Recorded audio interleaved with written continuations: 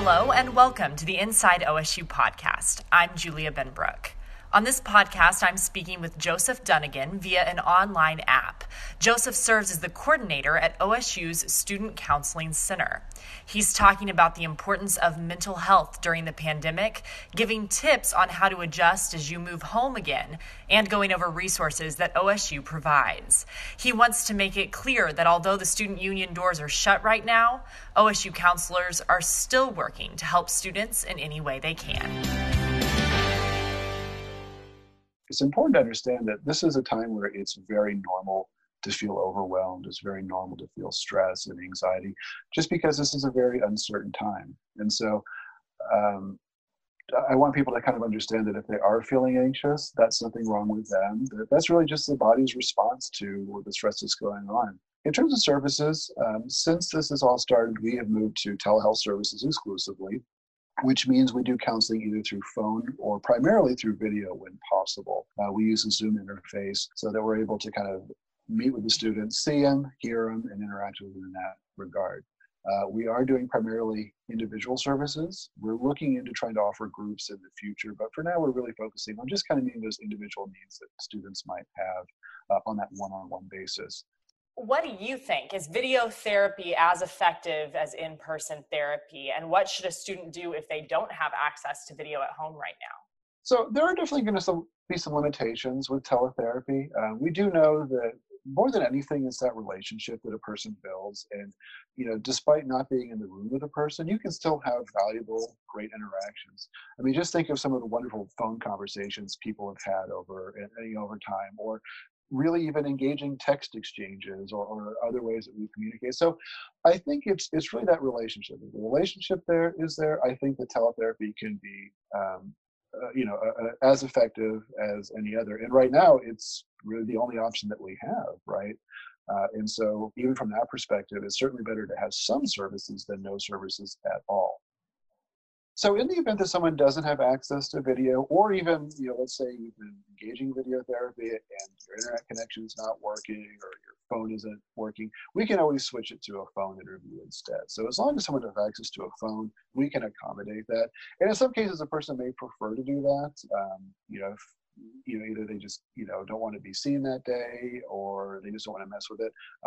We can use phone as well. Yeah, in some ways, it would even be comforting to kind of have that option, just in case that's what's more comfortable for you. Exactly. And in cases where if for some reason it gets dropped or we're having an issue, we'll just usually call the student and conduct the rest of the session. So we've done that I've had to do that a couple of times where I've just finished the session over the phone.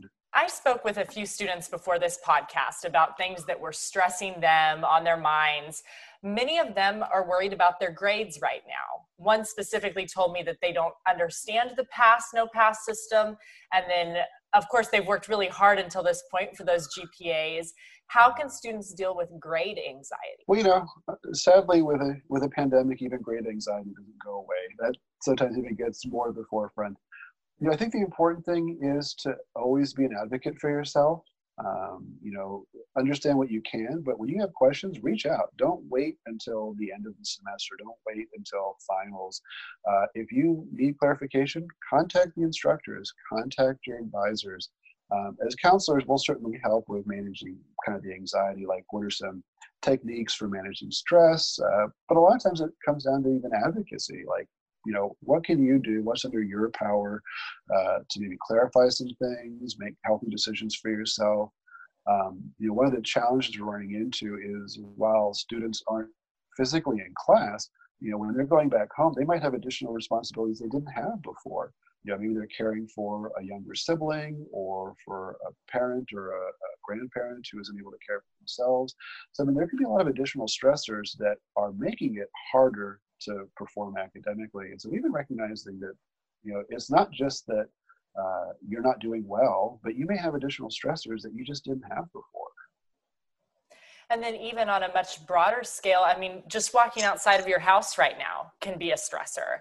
And so what do you tell students that are dealing with just these everyday things that are changing on them? Flexibility is really important. Understanding, here's what's under my control, here's what's not. Because there's a lot right now for all of us that's just not under our control.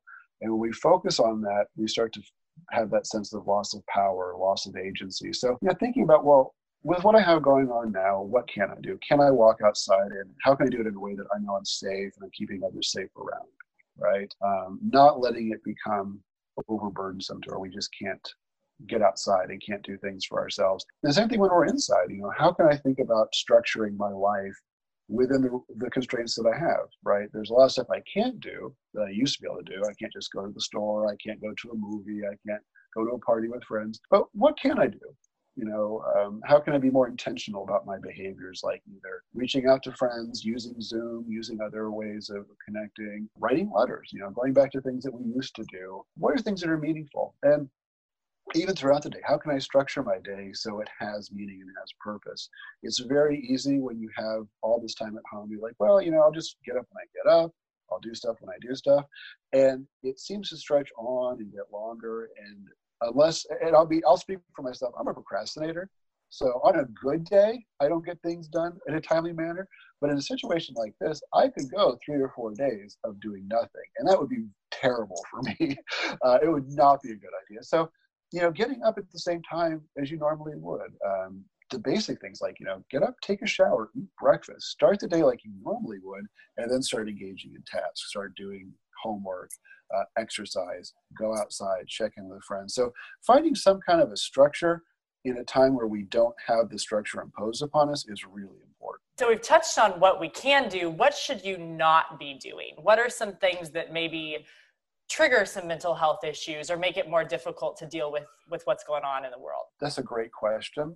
I think what you shouldn't do are those things that, tend to contribute to struggles. And I know that sounds kind of vague, but, there are all habits that we kind of find ourselves getting into that we sometimes know aren't healthy, either relationships that we know are maybe more toxic or we wouldn't really engage in normally, or even just behaviors. So, like alcohol use, substance use. In times where we're under a lot of stress, it's easy to start relying on things that either kind of numb what we're experiencing or kind of take us out of the moment. So, I think being very mindful of substance use could be one, or even over-reliance on some of the things. So, like, being able to connect to people with social media is great. But if we're just looking at, social media all the time, we're starting to pull ourselves out of, that moment and what we're doing. I think it's great that we have a counseling service like this at OSU. Why is that important, even on a regular basis, to have that resource? Counseling is something that is a wonderful resource for students because we don't always know when we're going to struggle. We don't always know where some of those growth edges are going to be.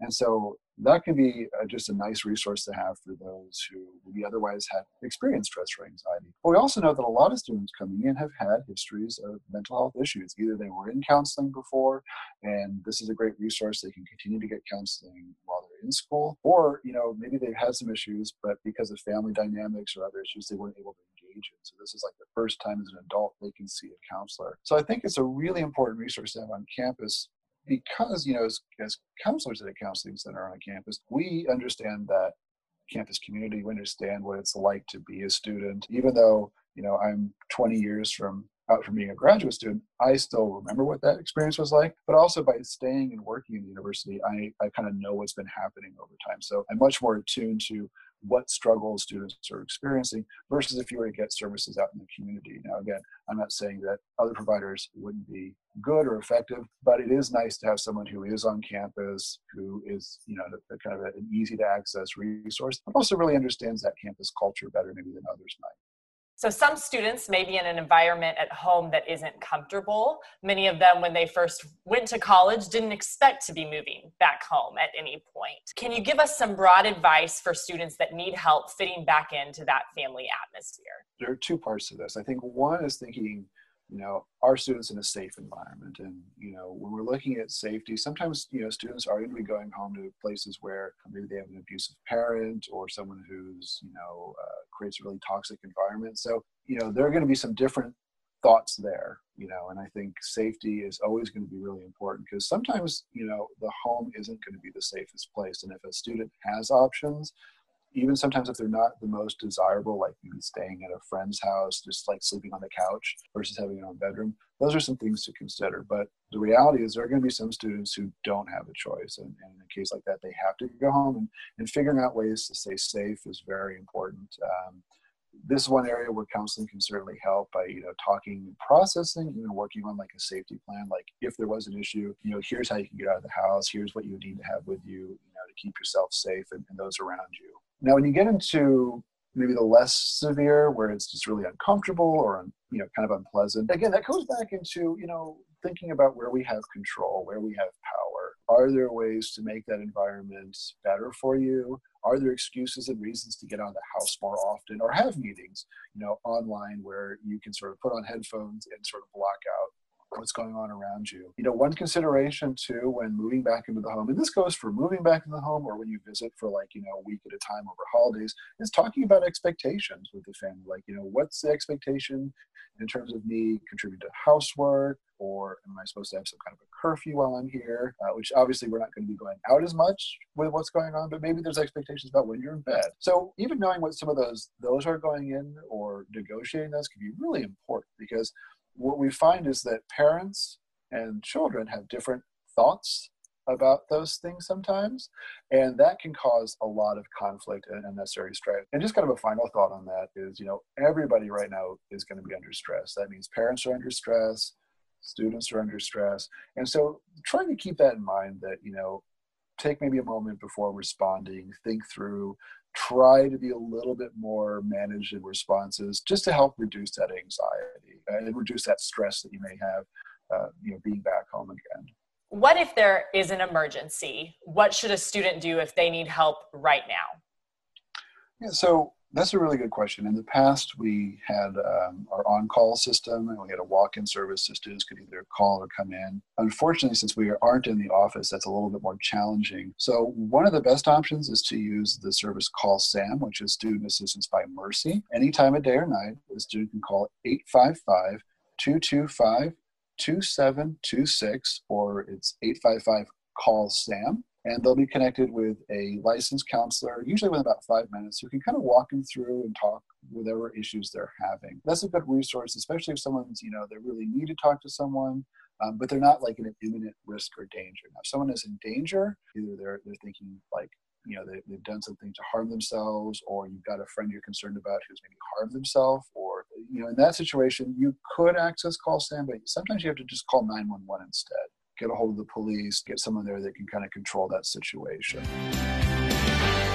Hello and welcome to the Inside OSU podcast. I'm Julia Benbrook. On this podcast, I'm speaking with Joseph Dunnigan via an online app. Joseph serves as the coordinator at OSU's Student Counseling Center. He's talking about the importance of mental health during the pandemic, giving tips on how to adjust as you move home again, and going over resources that OSU provides.